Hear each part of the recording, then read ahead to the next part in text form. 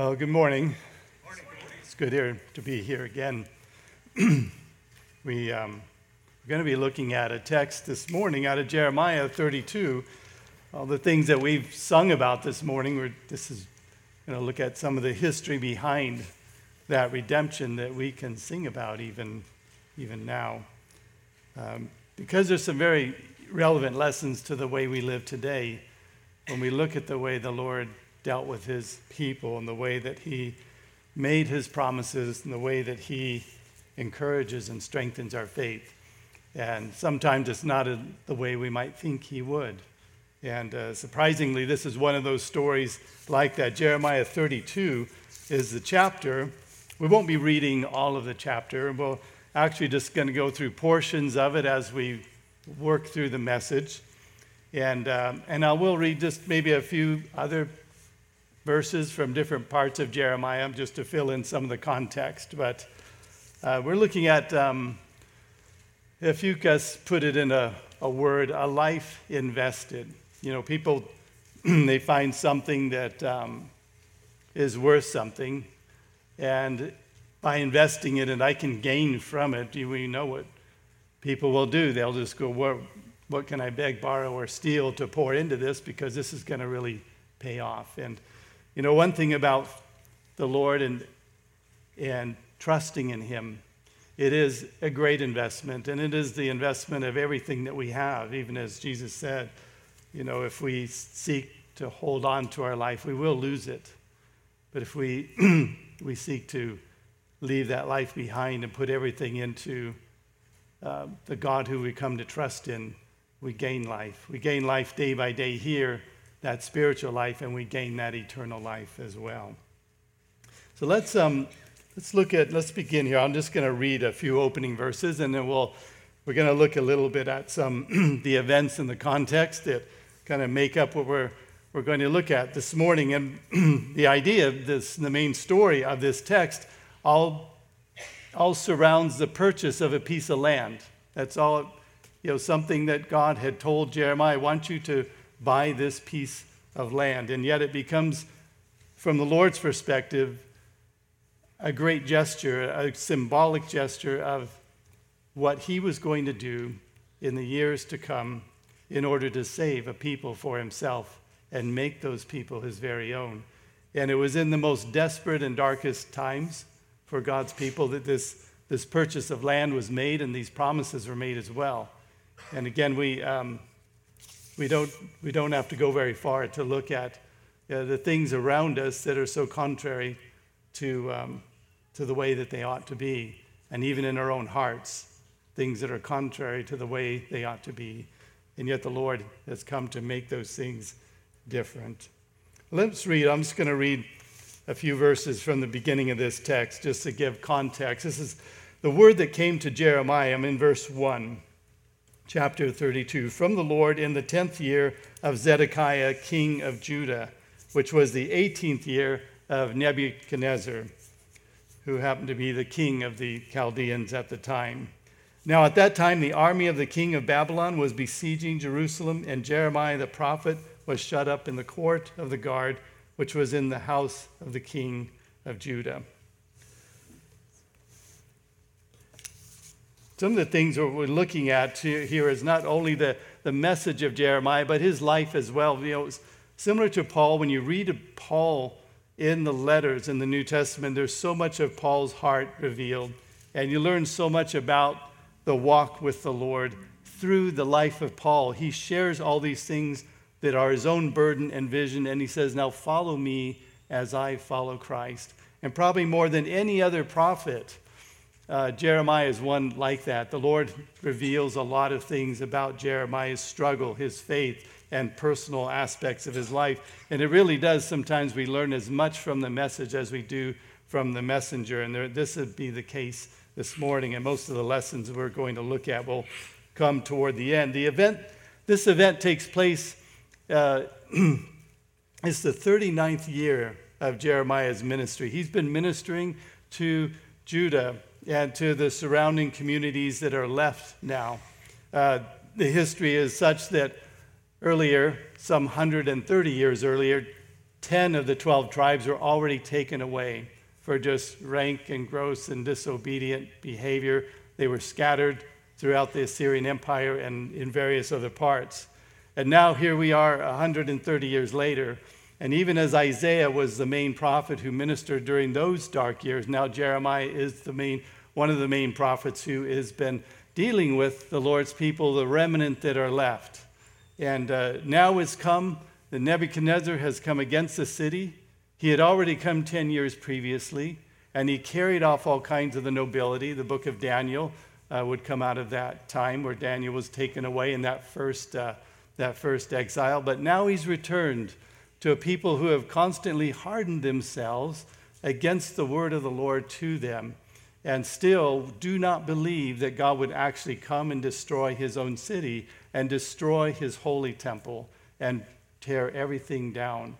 And they're still believing in a false idea that, no, he just won't do that, and they're resisting Jeremiah's ministry among them. So this gives you some context. This is 39 years into this, as we would have it, and now the walls have been nearly breached. The siege ramps are there. There's like a year left before all of this is going to come apart. And this again sets the context for this event in Jeremiah's life, where the Lord would have him go during this time and go purchase a piece of land. There's some other aspects of Jeremiah is that really, I'll just read you to give you an idea of just what he was up against as someone just ministering the word of God faithfully. Jeremiah 25 in verse 3, it says, from the 13th year of Josiah.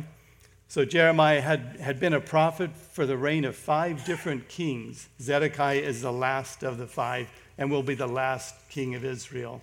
The only king after that will be the Lord Jesus when he comes and when he came.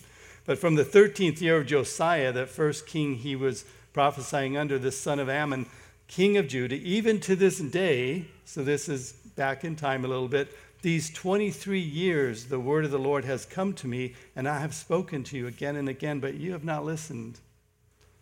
The occasion for this text here is 16 years previous to what we're looking at today. So at that time, 23 years in the ministry, and no one is listening.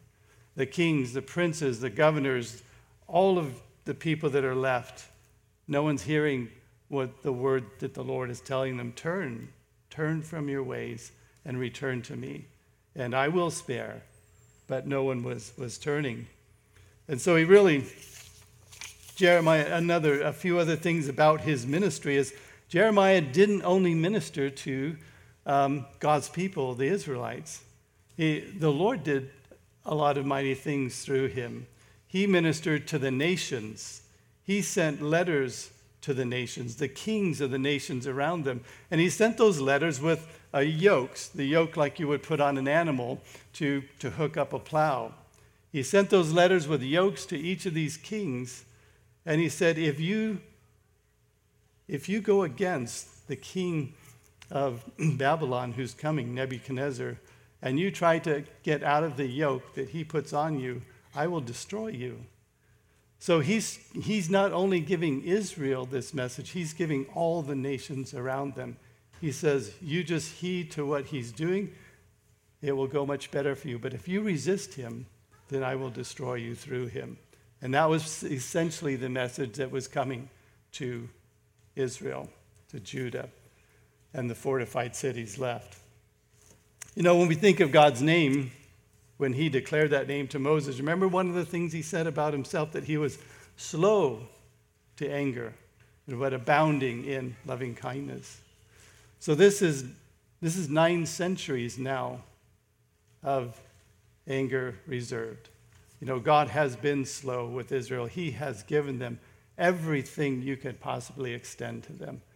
And yet their hearts completely kept turning from him to the gods of the nations around them, to their own desires and their own ways. And the Lord was going to bring a better way, as we know.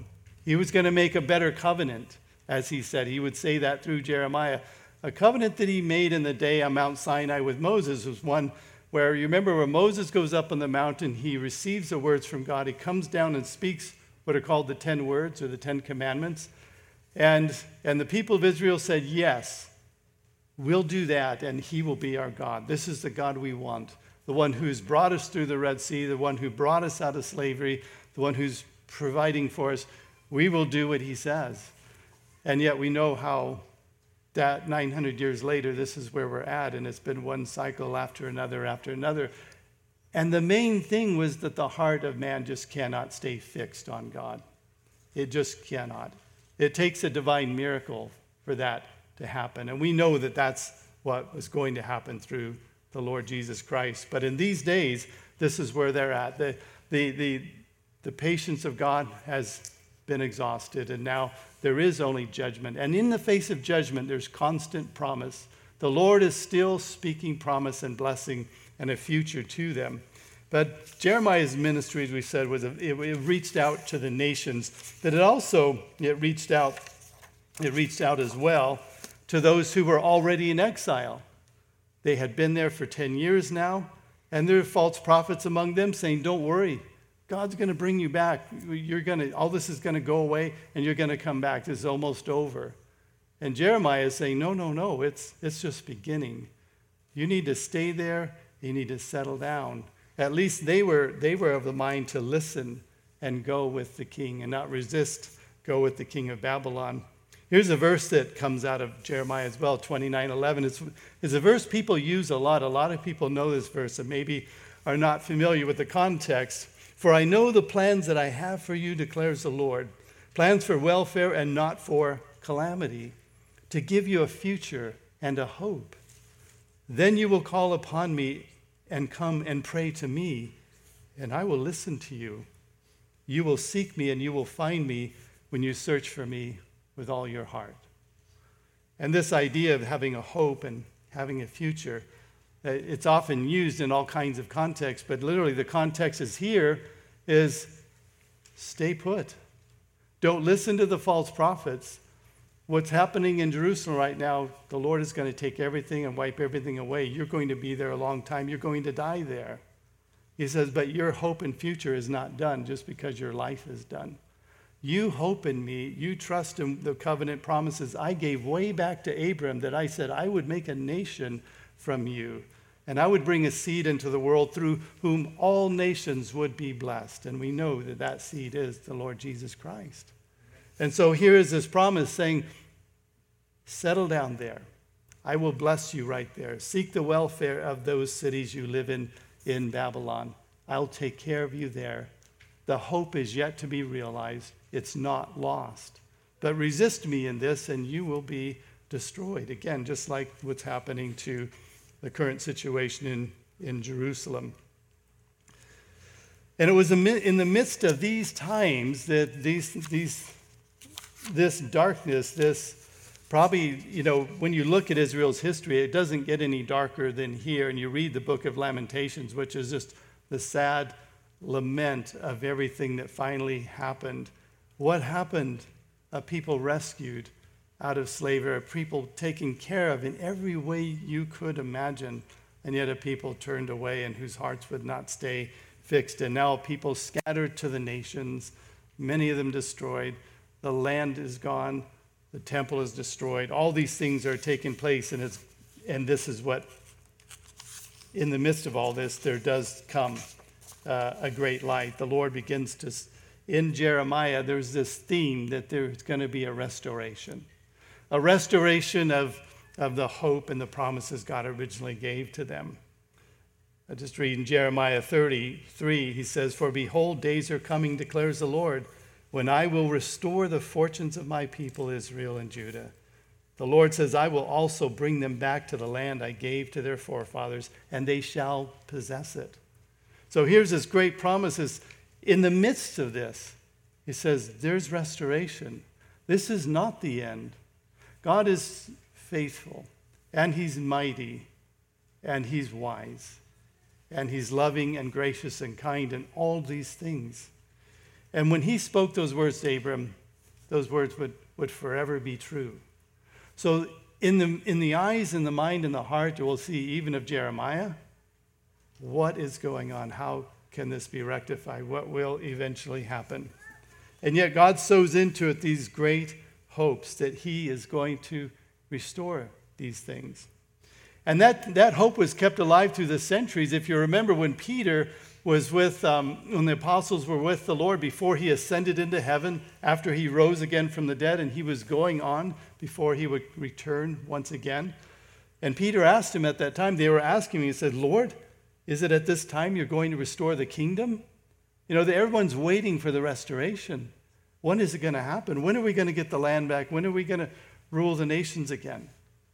And he says, it's not for you to know the times that the Father has chosen. You go and you take the gospel to the ends of the earth. That's what you're to do. You wait for God's power through his Spirit and you go. And that's been the commission for the church since that time. The restoration is still yet to come. In Peter's message, one of his early messages, so he gets that now, he understands. So now he's, in his own sermon, he's addressing the issue of hope among the Jews who he's preaching to now.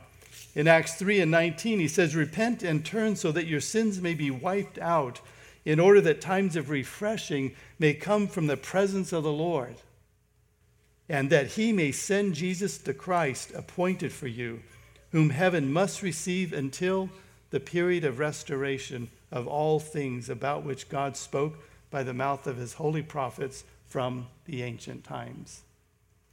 This whole theme of restoration, it appears 9 times in Jeremiah, probably more than any other prophet. But it was a theme that began to rise, and the Lord's Spirit kept it alive in the hearts of those who were still trusting him. And so again, even though everything is on the precipice of destruction and a bad destruction, the Lord would have spared lives if people are going to resist. He says when Nebuchadnezzar comes into the city, he will give no quarter. He will take everyone out, and no one will live. And so yet, the Lord gives these great promises. And tied to that promise of the restoration is also the promise of a new covenant. You remember when Jesus was sitting there with his disciples at the table, he said, this cup is a cup of my blood, the blood of a new covenant. You know, this is a covenant that will actually complete what God had promised through Abraham, because it will do something that no other covenant can do. It will take the heart within his people and it will change it miraculously to be a heart that will look to God and never turn away from him again. Doesn't mean that they wouldn't stumble in sin, they wouldn't struggle with sin, but as far as who is God, their heart, that issue would be settled once and for all. And the healing that Isaiah talks about in Isaiah 53, that by his wounds we are healed. By what Christ received for us in our behalf, being punished for our guilt of our sins, our hearts are healed, that we would be like the Son who had great, perfect devotion to his Father, that would be the heart of the new person under the new covenant. So he gives these promises, and Jeremiah speaks of them. He says, this is a covenant which I will make with the house of Israel after those days. I'm reading out of a different portion of Jeremiah. It's not in the same chapter 32. It was Jeremiah 31 and 31. And this is what the nature of the covenant. He says, I will put my laws in their heart.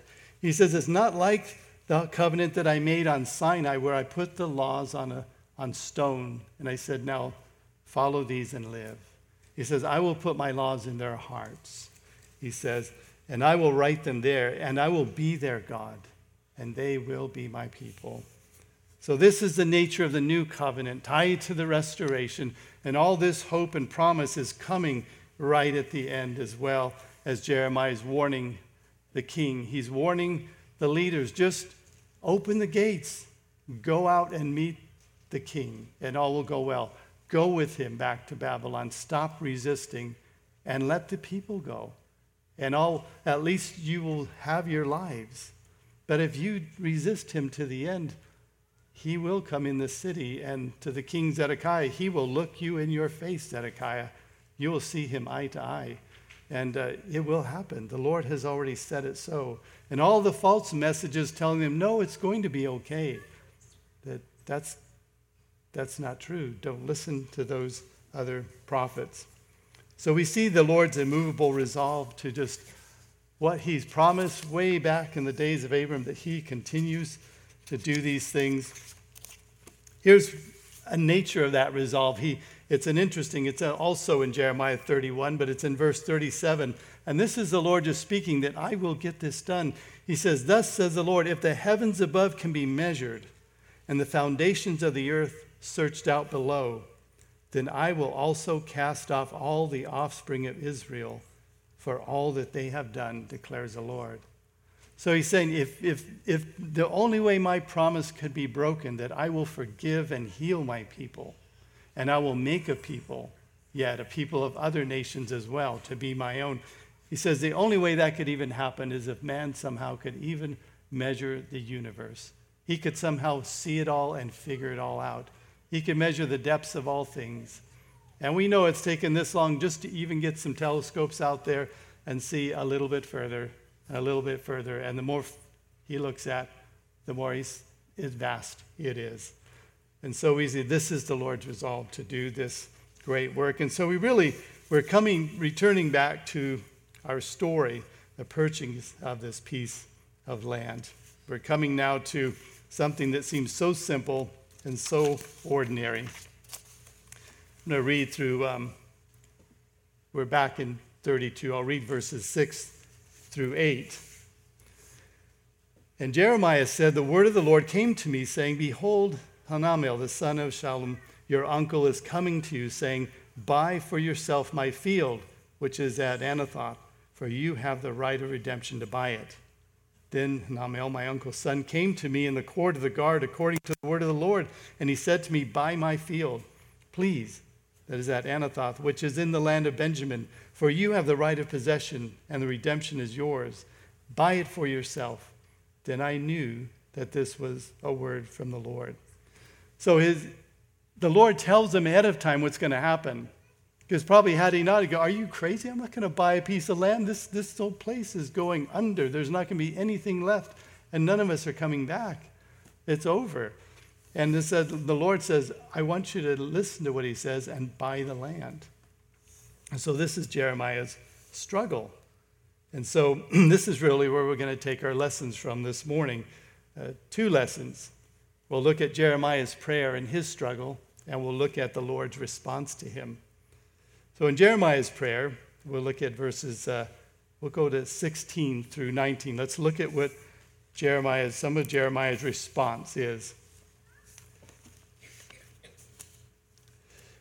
"After I had given the deed of purchase to Baruch, the son of Neriah, then I prayed to the Lord, saying, Lord God, behold, you have made the heavens and the earth by your great power and by your outstretched arm. Nothing is too difficult for you, who shows loving kindness to thousands, but repays the iniquity of fathers into the bosom of their children after them. O great and mighty God, Lord of hosts is his name," or Yahweh of hosts, "great in counsel and mighty indeed, whose eyes are open to all the ways of the sons of men, giving to everyone according to his ways and according to the fruit of his deeds." So this is, Jeremiah starts his prayer, which is is a lesson in and of itself, is the best way to start our prayer, is declaring to the Lord who he is, who he truly is. I mean, often in our darkest and our discouraging moments, whether it's over little things or big things, it's simply because we've lost sight of this. And sometimes we just kind of throw out these petitions to God, which is fine. He receives them. But we do so much better if we start by, "No, Lord, this is who you are. Nothing is too difficult for you. You are this great and mighty God. You are wise in all these things." And so this is how Jeremiah starts with him. He starts by telling the Lord these things, and yet it's going to lead to some of his confusion. I'm going to skip down now to verse 24. And he said because he's going to, between what we read and 24, he's just going to simply now rehearse all that's going on and all the destruction that's coming and all the sin of Israel. And he's going, this is where we're at. This is where we're at. And so then he says, and so in verse 24, notice what he says, "Behold, the siege ramps have reached the city. to take it, and the city is given into the hand of the Chaldeans who fight against it because of the sword, the famine, and the pestilence. And what you have spoken has come to pass, and behold, you see it. You have said to me, O Lord God, buy for yourself the field with money and call in witnesses, although the city is already given into the hands of the Chaldeans. So now you see his confusion, and I think many of us can relate to points in our life. I wonder why the Lord is working this way, or why he's doing this. Seems like things should be going this way and not that way, or whatever it may be.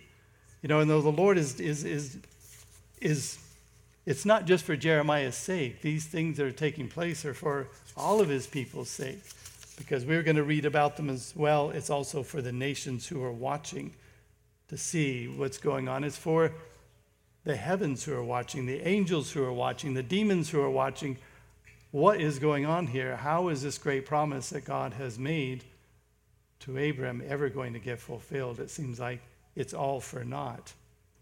And so what marks the prayer of Jeremiah? First, he's in real anguish here.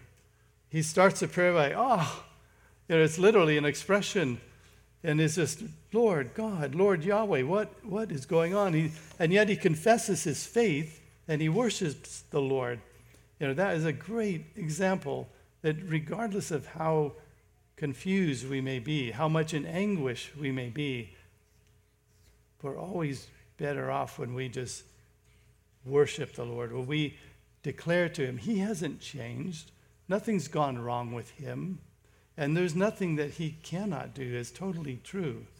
But often we're still just so thinking of the thing that's right in front of us that needs attention or needs fixing. It seems like all of our hopes here are getting dashed, or maybe our better plans are getting ruined, or just serious things we're concerned about with our health or our lives or our children, their salvation. Whatever it is, there are greater foundations that need to be laid in prayer and in our faith so that we can stay faithful to him. So he's trying to reconcile all this in his mind, and he's wondering what good can come from all of this. And he just kind of leaves it like that. Lord, why would you have me do this at this point in time? You see what's going on. So now let's look at the Lord's response to Jeremiah and his encouragement in verse 26 of 32. Then the word of the Lord came to Jeremiah, saying, Behold, I am the Lord, the God of all flesh. Is anything too difficult for me? Remember what Jeremiah said? He declares to him, nothing is too difficult for you. He's saying that, and the Lord said, is anything too difficult for me? I sense there's a reservation here, Jeremiah, and naturally so. Even like when the Lord told Moses, when the people were complaining that they had no meat to eat and they're out in the desert, and the Lord tells Moses, tell them tomorrow they'll have meat to eat. And Moses goes, do you realize how many people are here? And the Lord says, do you think I can't do this? This is the whole issue with faith, isn't it? We live sometimes with very finite understanding of who God is. And it is a God in a certain sense, sometimes of our own shaping. We have the words in the scriptures, but we have yet to have the experience of actually trusting him in ways greater than we have already trusted him. And often this is the nature of afflictions coming into our lives. They're not punishment. Often they are there so that we will trust him in ways we haven't known before. That we'll continue to hope in the same God that we confessed when we first came to know him. We'll continue to hope in the same God that we praised maybe in years past because he brought us through some great circumstance. But now these are greater circumstances, and I don't see a way out of them. Has God changed? Has his faithfulness changed? Has the time that he promised Abram what he would do, and you were included in that promise if you are in Christ this morning? It belongs to you as well. Paul says in Galatians, you are the children of Abraham. And those promises are yours. God's eternal faithfulness cannot be ruined. And that's why this is such an important gesture here, where he says, buy that piece of land because I'm going to restore everything, but yet in a far greater way than just giving you more place to live in a fallen world in these conditions. He's talking about eternal promises now and an eternal hope. So he poses the question, is anything too difficult for the Lord? And he goes on, therefore, thus says the Lord in verse 28, behold, I'm about to give this city into the hand of the Chaldeans and into the hand of Nebuchadnezzar, king of Babylon, and he will take it. Yes, that is what I'm doing. The Chaldeans who are fighting against this city will enter this city it will set this city on fire and burn it with the houses where people have offered incense to Baal on their roofs and poured out drink offerings to other gods to provoke me in anger. One thing that the Lord does here is to give Jeremiah some context of the nature of the wrath that is coming, that it is well justified. Israel had turned into a nation far more perverse than any other nation that had been there up to that time. And these are the people that are supposedly, they have God's name on them. I think one of the songs we sang this morning, I've put your name to shame, in that sense where this is what Israel had done. All the nations know they worship Yahweh. And it's like, and these are people who worship Yahweh? And so they'll see Yahweh come and annihilate a people, destroy a people, or scatter a people, or take a people away. And they'll see, whoa, okay, his wrath was justified in that. And I see he's not happy with that either. It makes his name holy by what he does. We need to know that God is holy like that. He doesn't countenance sin in any kind of way and just say, well, a little bit is okay. None of it is okay at all. And when we see the cross, we see what Jesus bore for the guilt. We see how not okay it was and the price that it took to remove it. So he's helping Nehemiah understand some things here. So now we go into, let's look at verse 30 and 31. Indeed, the sons of Israel and the sons of Judah have been doing only evil in my sight from their youth. For the sons of Israel have been only provoking me to anger by the work of their hands, declares the Lord. This means from the time they left Egypt 900 years ago, nothing has changed.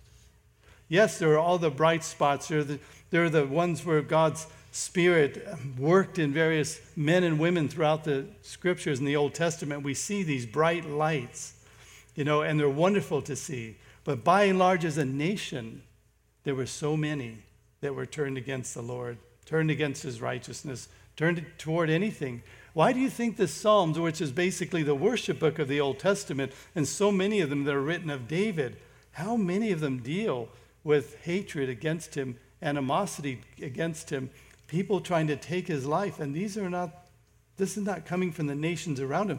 These are Israelites who hate David. Just like when Jesus came, these were the Jews that hated him and nailed him to the cross. Man's nature doesn't change. It doesn't matter what culture we come from. There is animosity in the heart of every single person born into this world if God doesn't take it out by a miraculous new birth through faith in his Son. And that is the nature of it. And so this is all that they could be aside from the supernatural working as he did in the hearts of some. And finally, he says, regarding this city, this city was supposed to be the shining pinnacle of God's truth and blessing in the whole entire earth. The only place you could go and actually experience the presence of God in the tabernacle. The only place where truth could be known. And the nations were supposed to come there and know this God. It was to be an evangelical light to the nations. And that's what this city was to become, and that's what the temple was to be. That one place, even as David was saying in Psalm 27, that's the one place I want to be, in your temple, meditating on the God who you are. And so this is where we see, and so he says, regarding this city, it has been a provocation of my anger and my wrath from the day they built it, even to this day, so that it must be removed from before my face. Sometimes we think that and we see this throughout history, don't we? There's this great religious fervor sometimes in parts of the church and all kinds. We see it through the Roman Catholic era. We see it through all kinds of things that we're so proud of what we've done for God. And God says, I can't stand what you're doing. Your hearts are not with me. Your hearts are in your religion. And you're still living lives that are no different than most of the people around you. You're still thinking thoughts that are no different than the people around you. You're still saying words that are no different than the words. Maybe they're a little bit different. They're a little bit more polished. They're a little bit more controlled. But your heart is not different. And so this is what it was like to God with his city. He said, this city has to go. I'm tired of looking at it. And it's an abomination to my name. And so this is what Jeremiah needed to know. He needed to empathize in a certain sense. I get it. I see why these things indeed are necessary. And yet, in all of this, the Lord declares his resolve to bring about a glorious restoration. Guaranteeing that there will be a new covenant and a kingdom that is coming, that will reach the lowest places. It will reach to the person in the dungeon. It'll reach to the person who's bound in chains of sin and darkness, who have done horrific and horrendous things.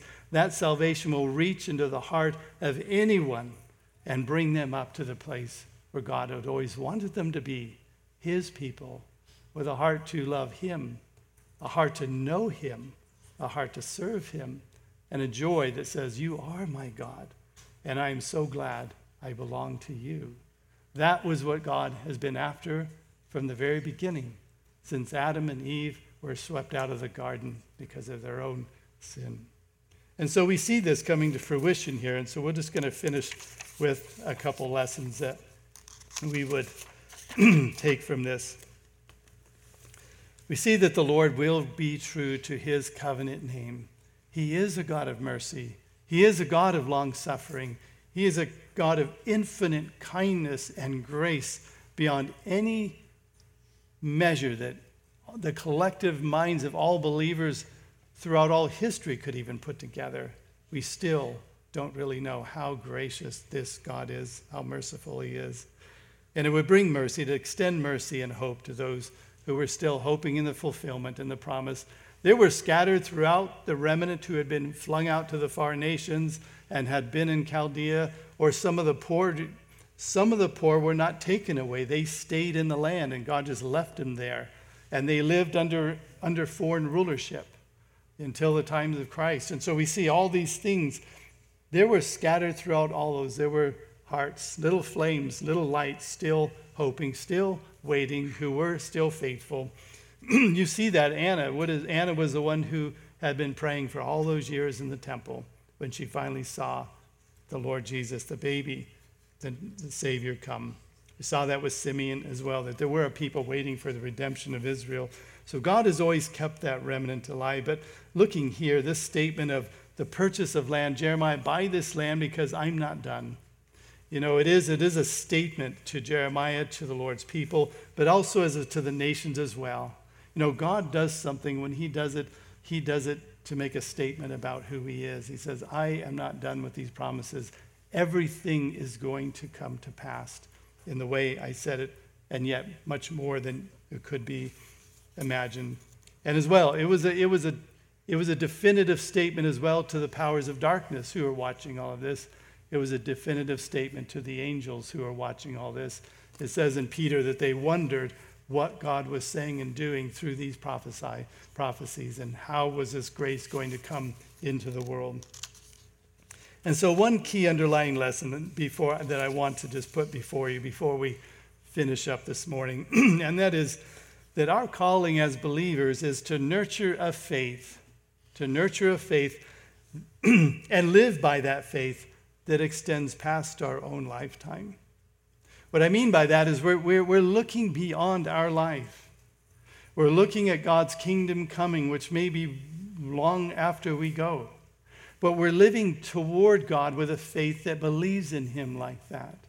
We all have unique circumstances and things that need addressing. We have our own walk with God. We have faith that we apply in all kinds of ways. But the foundation of faith for all our faith and prayer should be that we are living for something way beyond ourselves. We're not just simply living so that we'll have a blessed Christian life, we'll have believing children, and we can say, God did a lot of nice things to my family. Those are wonderful things, and not to be at all minimized, but that's not the priority. Those are the things that are built upon greater and more lasting things, even in the times that we live in here, and the things that are going to be coming upon the communities and the societies of this nation, darker than you've ever seen before, and worse than you've ever known before. And our faith is to go beyond what we see around us and look at what God has said. This is what I'm doing, and this is how I'm going to do it. These are my purposes, and they will be fulfilled. And we've already seen, we're on the other side of the cross. We've already seen the glory of what Christ has done. We've already seen this great hope that we have, an eternal hope. But it does need to be something we nurture in our hearts, that we live out of the well springs of a greater hope, even as we address the normal issues of life. You know, the things that concern us, whether we don't have enough money to pay our rent that month, we're dealing with illnesses that, you know, are trying and chronic and may last for years. Whatever it may be, our own children and their salvation, those kinds of things that are near and dear to us, we lay those upon a greater foundation as we seek the Lord's help in those as well. And we find a comfort and a faith that says, Lord, nothing is impossible to you. And we're not twisting God's arm, please do this one thing for me. It's not that kind of thing. We confidently lay them there, we expectantly lay them there, but we humbly lay them there and say, you be God. You know what you're doing. And we look to him for what he can do. So that's, I think, the underlying thing here with regard to Jeremiah is that was one thing that Jeremiah needed to know for sure, was that nothing has failed here. Everything is still going on as I want it to go on.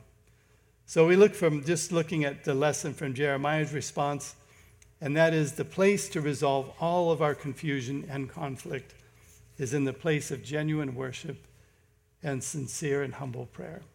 Getting alone with God in the quiet place consistently and laying those things out before him, worshiping him for who he is, and then pouring out our hearts and acknowledging, Lord, I may not know what you're doing, but you are the God who provides. You will help me through just even the day, maybe even the next couple hours or through this month, whatever it is, but we live upon that kind of faith. We live with that kind of prayer, that kind of devotion. If it's missing in our life, then there's a rough ride ahead. It's not going to be easy. But if you cultivate that more and more in your lives, cause that to grow. And not that it isn't at this moment the very things that you're doing, but more and more. It brings us to deal with the things that come toward us in a way that thinks of the kingdom first. What is God doing around me? How can I reach those that are perishing with the glory of the God who has saved me? And how can, and in that as well, how can I lay before him the various needs and concerns of my own heart? And so that is one thing I think that was an excellent thing to learn from Jeremiah's prayer and the way he, we are best prepared to face the many things that presently surround us, when to face even the coming days when we live in a daily worship of God and we confess to him who he is. And we are the best versions of ourselves when we do so. When we neglect prayer, we neglect worship and devotion to the Lord in the secret place. It's one thing to come and hear somebody speak to you and hear the word of God. That's important as well. But you've got to take that now. It's like somebody giving you money, okay, and then there's an investment. If I go put that money over here, it's going to grow. Well, the place you put it is through faith. And you sow it through prayer, and you sow these things into your own personal faith and worship of God. That is where the investment pays off. That's where things begin to grow. That's where God becomes greater and larger in your heart. And the greatness of who he is your stability in the times and the days ahead, and makes you a very fruitful and useful person to your brothers and sisters in Christ, to other struggling Christians who maybe attend other churches, and to the lost who they do not know what to do in any sort of way.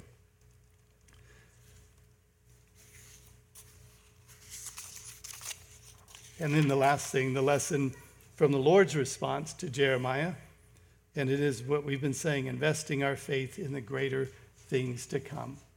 Sometimes we have a lot of little hopes in front of us. We are hoping this maybe for our family. We're hoping this to get to this place in life financially, or for our kids to get through college, or for them to get good employment. All those things are good and wonderful things. We should have those kinds of hopes. But the hope where the anchor is, and the hope that holds up all the rest of them, and also knows how to deal with the disappointments when they come, is this hope that is in something greater than just what's going on around us, something more lasting. It is in that Savior who is returning. It is in the kingdom that he is building. It is in the restoration of all things, even as he promised. That this is the God who is saving you. This is the God who is with you, if you are with him. And I have found often that when there seems to be just that lingering sorrow, that anguish, or whatever it is that doesn't want to go away, it's usually for want of this. My hope is on something that I can't control. But this is something that God controls. And my hope needs to go there first. Let the other hopes rest on top of the greater one. And he gives strength. He gives joy. He gives peace. He gives ability to move through the life that you'll need to move through, however difficult it may be, and with the times that we have around us, as a light and as a faithful believer in him. So the Lord speaks one more time to Jeremiah. We'll just end with this. And that's in the following chapter in verse 33 and verse 1. Then the word of the Lord came to Jeremiah the second time, while he was still confined in the court of the guard. All this time Jeremiah has been arrested because of the message he's been giving.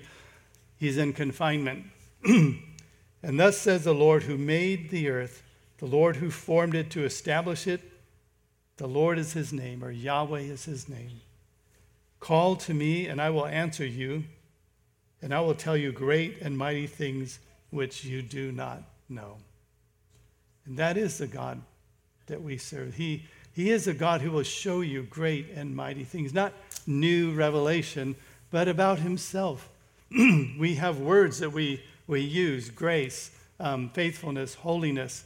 He will show you what holiness is. He will show you what grace is. You call out to him, and he will show more and more of himself to you through this word with new eyes and fresh eyes. He is a God who will be sought, and he is a God who will answer. And he's telling Jeremiah, do this. Call out to me. I will give you what you need to bear you up in the times that you must face. Jeremiah, in his life, he was arrested several times. He was put in the stocks for preaching. He was lowered down in a well during the famine at the end of everything, that he might just starve to death. The Lord kept rescuing him out of all these situations. He was told not to marry because the times are so dark. And in the end, he was kidnapped, taken away to Egypt by some people who panicked and fled down there. And yet he was faithful to the very end. In Egypt, he laid some paved stones down in the dirt in the very entrance to a part of the royal city. And when the Jews asked him, who had also been taken down there with him, what are you doing? He says, this is where God is going to set the throne of Nebuchadnezzar. He's going to destroy Egypt too. There's no place you can run. You've run to the wrong place. You need to run to him. And so Jeremiah was faithful to the end, and the Lord sustained him, and he will sustain us. Jeremiah wasn't like, remember what James said about Elijah? He is a man of like passion. He's just a man, or he's just like us. He's just with frailties and weaknesses. It's not the man, it's not the woman, it's the God who says, come to me, seek my face, and I will give you what you need to be faithful and to be fruitful in the days to come, and give you a great hope and a future that goes way beyond everything you see here. Let's pray.